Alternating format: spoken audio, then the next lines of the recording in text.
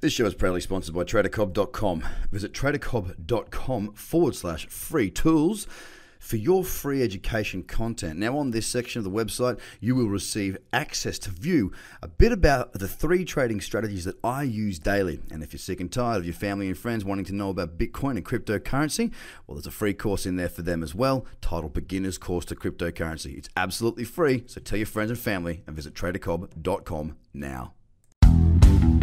The Trader Cobb Crypto Show, talking business in blockchain.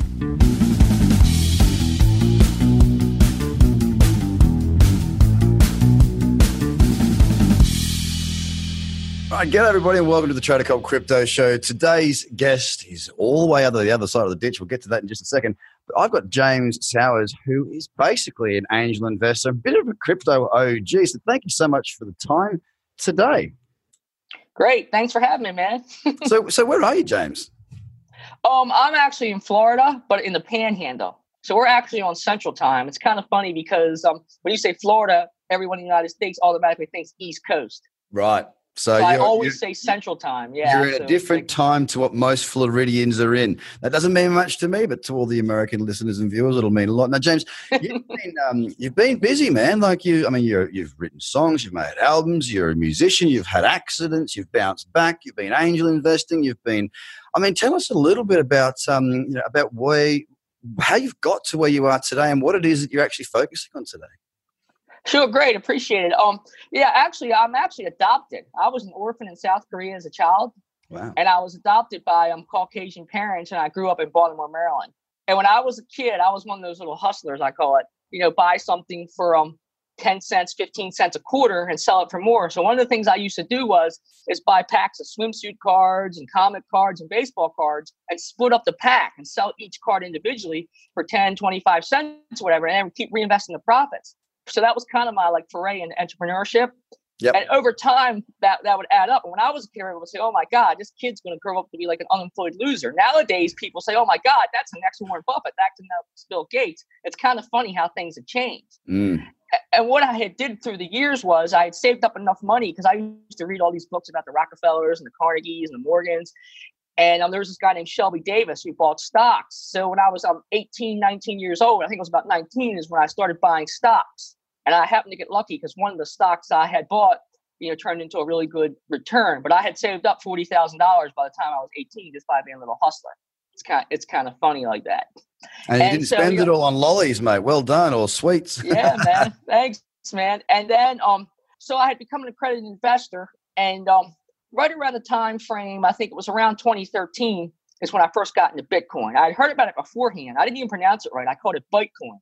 And there wasn't a lot of information on the internet because I was like, how do I buy this? And I was like, oh my God, it's so complicated. I can't figure it out. And in 2013, there was an exchange called Coinsetter that was based in the United States. I believe it was in New York, but they ended up getting acquired by Kraken because probably over the bit license harassment. I'm not 100% sure if that's why, but I'm just guessing. And before then, I had heard of Mt. Gox, but I used to actually trade Forex before then, years before. And I was like, oh my God, that could be a Roach Motel overseas. You can get in, you can't get out. So I waited until it came to the United States. So that's how I got into Bitcoin. And my first purchase, I got filled. It was at many different prices. So people say, oh, what did you buy Bitcoin at? You hear people say oh, this price or that price. But I always say, it was a range between $77 and $103 because I got filled in so many different increments. It was so weird. Yeah, because back then there wouldn't have been much liquidity, right? There wasn't much at all, especially on a new exchange that nobody ever really heard of. Yeah. I'm not sure when they had started, but when I heard of it, they couldn't have been around very long. And then right around, I think it was 2012, when you said the accident, I was in a car accident. Previous to that, I was a musician, and I had a CD out called Notice Me. It was actually in some stores in Baltimore, Maryland, and it's on iTunes now and things like that. But it really didn't sell that many copies in a short period of time. Over a period of literally 11 years, it sold over 10,000 copies, but that was over 11 years. So that's not really good. If you just say I sold 10,000 copies, it was in a couple of months. That's pretty good for, a small independent guy. But over that many years, it's not really that good, quite honestly. But it's on iTunes now and Spotify and some things like that. But since the accident, I really haven't been able to play music. So I kind of stopped doing that. But luckily, because I was so cheap my whole life saving and investing, I was able to have enough money to lay around and support myself, obviously, and things like. Even during that time, I bought a brand new house. So kind of funny that you could do something like that.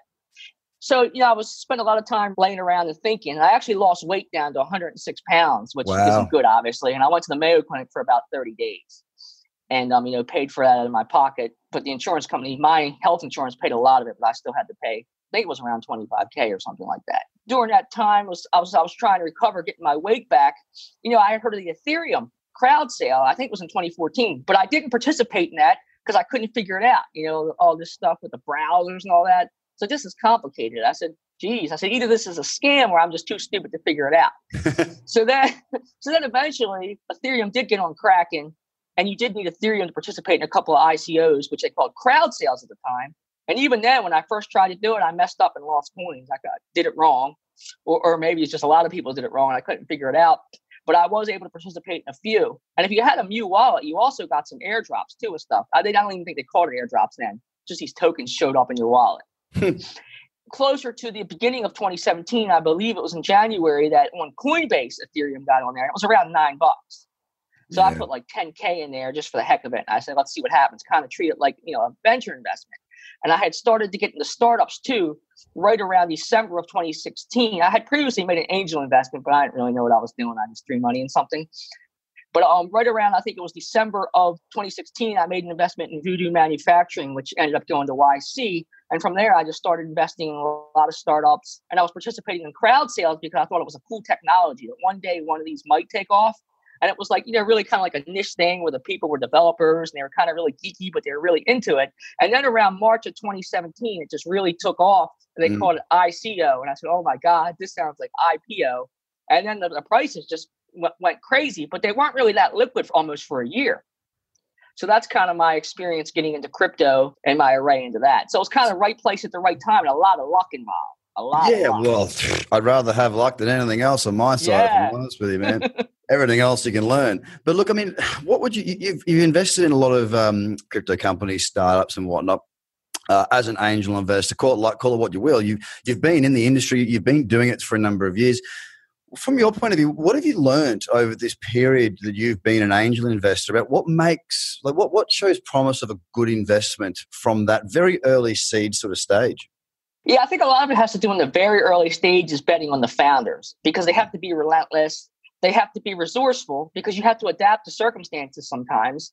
And also you have to know that they're not going to quit. So it has to be somebody that's really, really determined. I had invested in a company called ShearShare, and they're minorities, African-American couple, actually husband and wife. And they're like really, really determined. They didn't even have a technical background, so that's kind of against them. But, when I talked to them, I was like, these guys, they're nuts. They're going to make it happen no matter what. And their moat is that the guy is a professional barber that was a celebrity in that field. He's actually got a PhD in being a barber. I'm not sure what the technical term is for that. There's not many of them in the whole world. Wow. And he's like, in his field, he's like renowned. So I say, wow. So when they get people to go on their app, and he goes around these barber schools, because what they do, and these barber salons, the stylists, a lot of them are independent contractors, and chairs need to be filled. And then if you own a salon, you have empty space. So you can rent it out to these people. And, when they go hear him talk, he's got instant credibility because people will be like, oh, anyone can copy that. But that's not true, because if you or I could make the app, but if we called these shops or these stylists, they'd hang up the phone. Who are these folks? We don't come with the credibility. Right. We don't have any credibility. We don't know the lingo. And he's got a reputation. He even wrote a book, and he's got like famous clients he's had for 20 years. Wow. It's incredible. Just some things in some businesses, like a lot of people making a lot of money and doing very, very well and creating things in areas you just don't even know. You don't even think about, right? Like the light board right in front of me. Somebody's selling the lights within those boards and making millions of dollars. It's absolutely crazy. So having a passion, having a drive, not giving up, and having an edge, I suppose, that gets the product in front of the faces of the right people. That's sort of what I gathered from what you just said there, based on your barbershop example. Yeah. Correct. Yeah, okay. And look, what's changed when it comes to, look, in that space, right? So if I'm going into an angel, if I'm going to invest in a company and it's a startup, just a typical startup, like an app or a website, or, I know that apps and websites are probably the better ones to look at it from a business point of view for scalability. But it could even be just, somebody wants to be a developer and they've got a great idea. So, okay, I've got the money, you don't. Let's do it. Let's do a joint venture, right? When we look at technology like blockchain and coming into crypto, now you watched the crowdsourcing and then the ICOs, you watched that evolve. You saw it come to play, and you participated in the early stage, middle stage, all the way through. Now, what changed? And what I've personally seen, I've only been here since the middle of 2017. I've been trading for 13 years, but I started trading this crypto market. I'm not a tech expert. I'm a trader back then because I had the tools that I could actually trade and do what I needed to do. What I saw in the ICO space was that basically any kid who made a website and wrote a pretty poor looking white paper could go and raise 10 million, right place, right time. It was like a school project where you got paid for it, right? But now it's changed significantly. Projects are still raising, but they're good teams, they're good business plans, and they're really much more structured. Back in those very early days, what have you seen be the biggest shift from back then to where we are now when it comes to raising within this ICO world? Right. I think you hit it on the nose that, at one point in time, like near the end of 2017, for like the last 3 months, if you had a white paper and a dream, they called it FOMO, and people were just willing to fund it, the crowd, because I think there was a big pent up demand to fund innovation and ideas. And because of the accredited investor rule in the United States, the average guy couldn't participate in startups. So I think he saw this his way of being able to participate. Unfortunately, a lot of those things, people didn't even have a product. And even if it wasn't a scam and they weren't trying to scam you, they were grossly incompetent. They had no way they could build these things. And some of these things, even by really talented people, cannot be built with today's technology yet. So they raised hundreds of millions of dollars and we still haven't seen our tokens. And some of the people gave the money back because I guess they decided they couldn't build it. The SEC pressured them or things of that nature. But now people that have real products like Spiking, I'm an investor advisor in Spiking, they raised $32 million in the last couple of months of last year. And then this year in a private sale, Doc.com, which has Dcoin with the Life Chain, they've raised $49 million in a private sale to only accredited investors. Down in the event at Mar-a-Lago, they participated in and ended up raising a lot of money. So yeah, if you're a real team with a real vision and already have a product, a working product, you can raise money. And it just kind of depends. What's the... When you said they raised $49 million this year, this project that you're talking about, is that more or less exclusively in the US with accredited investors? The Doc.com one is with Dcoin, yes. Okay, so how does this work? So when we're talking about a coin, we want to have community distribution. Okay, so otherwise, you could just go down a VC path, get the money from 4 different VCs, all one, and away we go. But part of the ecosystem and to make things work within this space is the liquidity, right? And having people that are using it, trading it, community, all that sort of stuff. So how does it work if they've got mostly accredited investors? Is it a very small pool of accredited investors, or is there literally tens of thousands of them that all had their chunk? Well, in the case of Doc.com, it's only a handful of investors. Right. So how's it going to work? Well, the plan is to have an initial exchange offering where the tokens go on an exchange.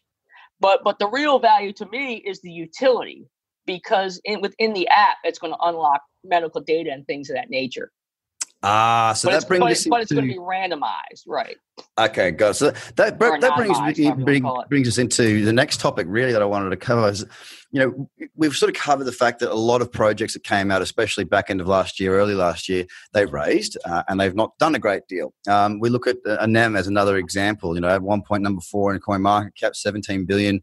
I guess valuation, if you want to call it that, certainly market cap of 17 billion, and now they're putting their hand up, they need some more money. That's just, you talked about the word you used was grossly incompetent.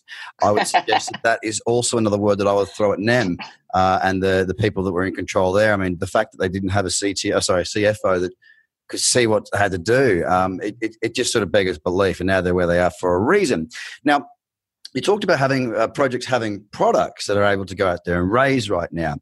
With the tokenization of a lot going on right now, obviously the STOs are probably the next frontier. Security tokens that are governed by securities law, it brings credibility, it brings respect. I can see that market really going very, very well. Right now, of course, there's not a great deal of liquidity in those pools, so therefore there's a bridge to gap. Or a gap to bridge, I should say. So what sort of things at the moment are you really interested in as far as use case? How can we help people? How can the rubber hit the road? Where's your focus at the moment as far as tokenizing goes? Right. So with STOs, like I'm in disagreement with most of the experts. I think that like publicly traded stocks eventually going to be tokenized and make the settling instantaneous instead of the T+3 and things like that. But as far as startups tokenizing the raise and things like that, I think people will attempt it. And there may be one or two successful ones, but there's not a real liquid market. So it's almost like an OTC type thing or the Reg A Plus where it's on the secondary market and you do zero trading or not much. But what I'm more interested in, I'm working with this company called Brightcoin.us. is tokenizing things that bring value to the world. So basically blockchain being used to solve a problem and not being used in search of a problem. So what they're going to do is say if you have a restaurant and you have one restaurant and it's profitable and it has money, but you want to have another restaurant, you can tokenize your revenue share. Or if you chose to, equity, and then taking the money to build the next one. And you could basically keep on doing that. So what you're doing is you're helping the average American or average citizen to scale, who's a small business to scale. So that's solving a real problem and everyone can benefit. And if you do it under Regulation CF in the United States, you can do it to people who aren't accredited. There's filings, Form C with the SEC, there's financials, and then the average guy can get a piece of that. So the nice thing about that is if you love that restaurant, you can actually own some participation, either ownership via equity if they choose to do it that way, or you can get a piece of the revenue share. That's so unreal. It kind of builds community too.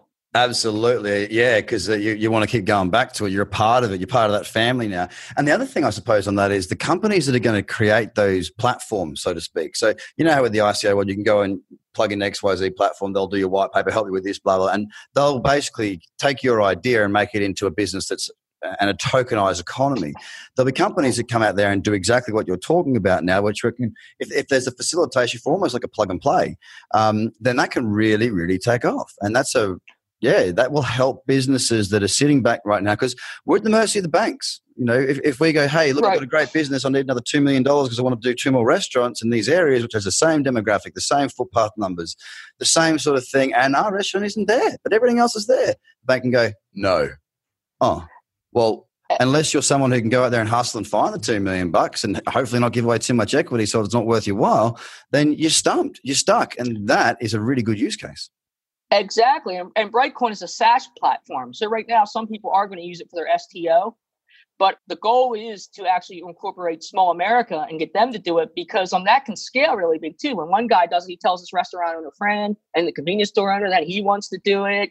And my example always used to be the car dealership, but a lot of people didn't get that one. So I started using the restaurant because I think that that's something people can understand just the way you understand it so easily. It's a great analogy. It's a great example. It makes perfect sense.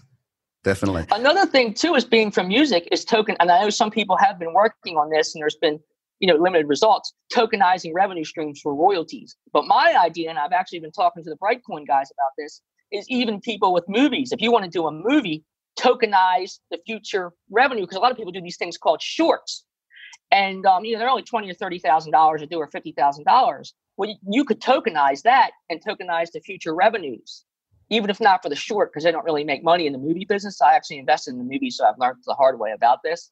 Even though we just got distribution, so hopefully I get my money back at least.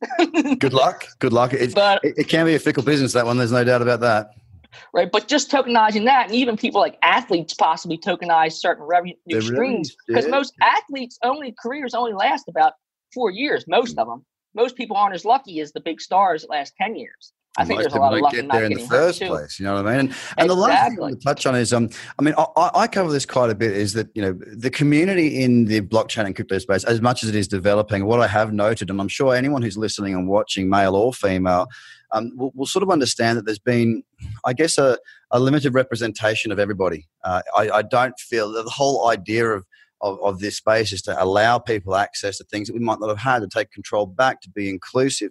The environment's changed. It's become very negative in a lot of places since the bear market's come in. But I'm seeing a real lack of representation from women. It is starting to pick up. There's no doubt about it. But, minority-wise, we don't seem to see as many people involved within the space. Well, what are your thoughts on that? Do you have any passion around that? Any thoughts on that same subject? Yeah, a lot of my angel investing is actually a good majority of it's in female founders and underrepresented minorities. Because it goes back to what we talked about looking at founders. I think a lot of minorities especially have kind of like a chip on their shoulder. So they have something to prove. So they're going to work 10 times as hard. Yep. They're going to do the work and they're going to outwork you. So eventually they're going to get the breaks because a lot of luck is involved too. But if you keep working hard enough, you're going to get the breaks. And I think that a lot of the female founders are smarter than men because we have egos and we take bigger risk. So they've thought it out more. They don't take like bet the company risk. I think a lot of men sometimes do that and get wrapped up in the ego and we get see the wrapped same up in trading, man.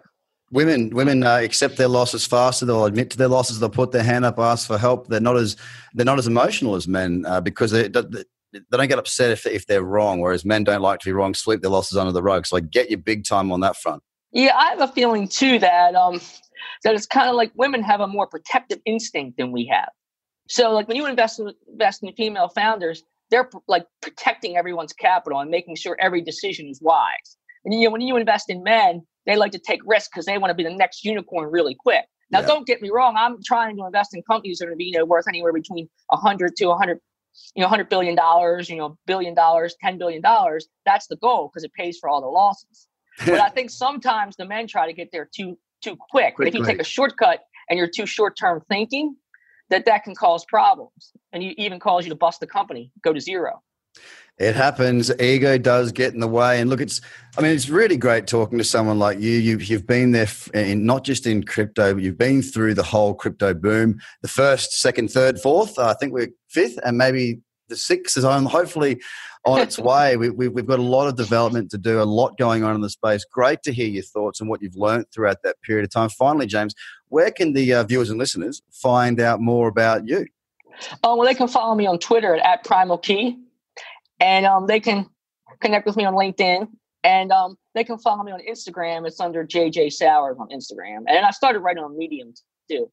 Cool. But if you Google James Sowers, a lot of crap comes up. A lot of James Sowers stuff. No worries. Well, mate, it's been an absolute pleasure having you on the show. I really appreciate your time. Thank you for your wonderful insights. I wish you all the best going forward, and let's keep in touch. Great, man. Thanks. Appreciate you having me on the show. No worries. Thanks, everybody. Have a good day. Thanks. Bye for now. The Trader Cobb Crypto Podcast is hosted by Craig Cobb. All Trader Cobb courses, products, and tools can be found at tradercobb.com because experience matters.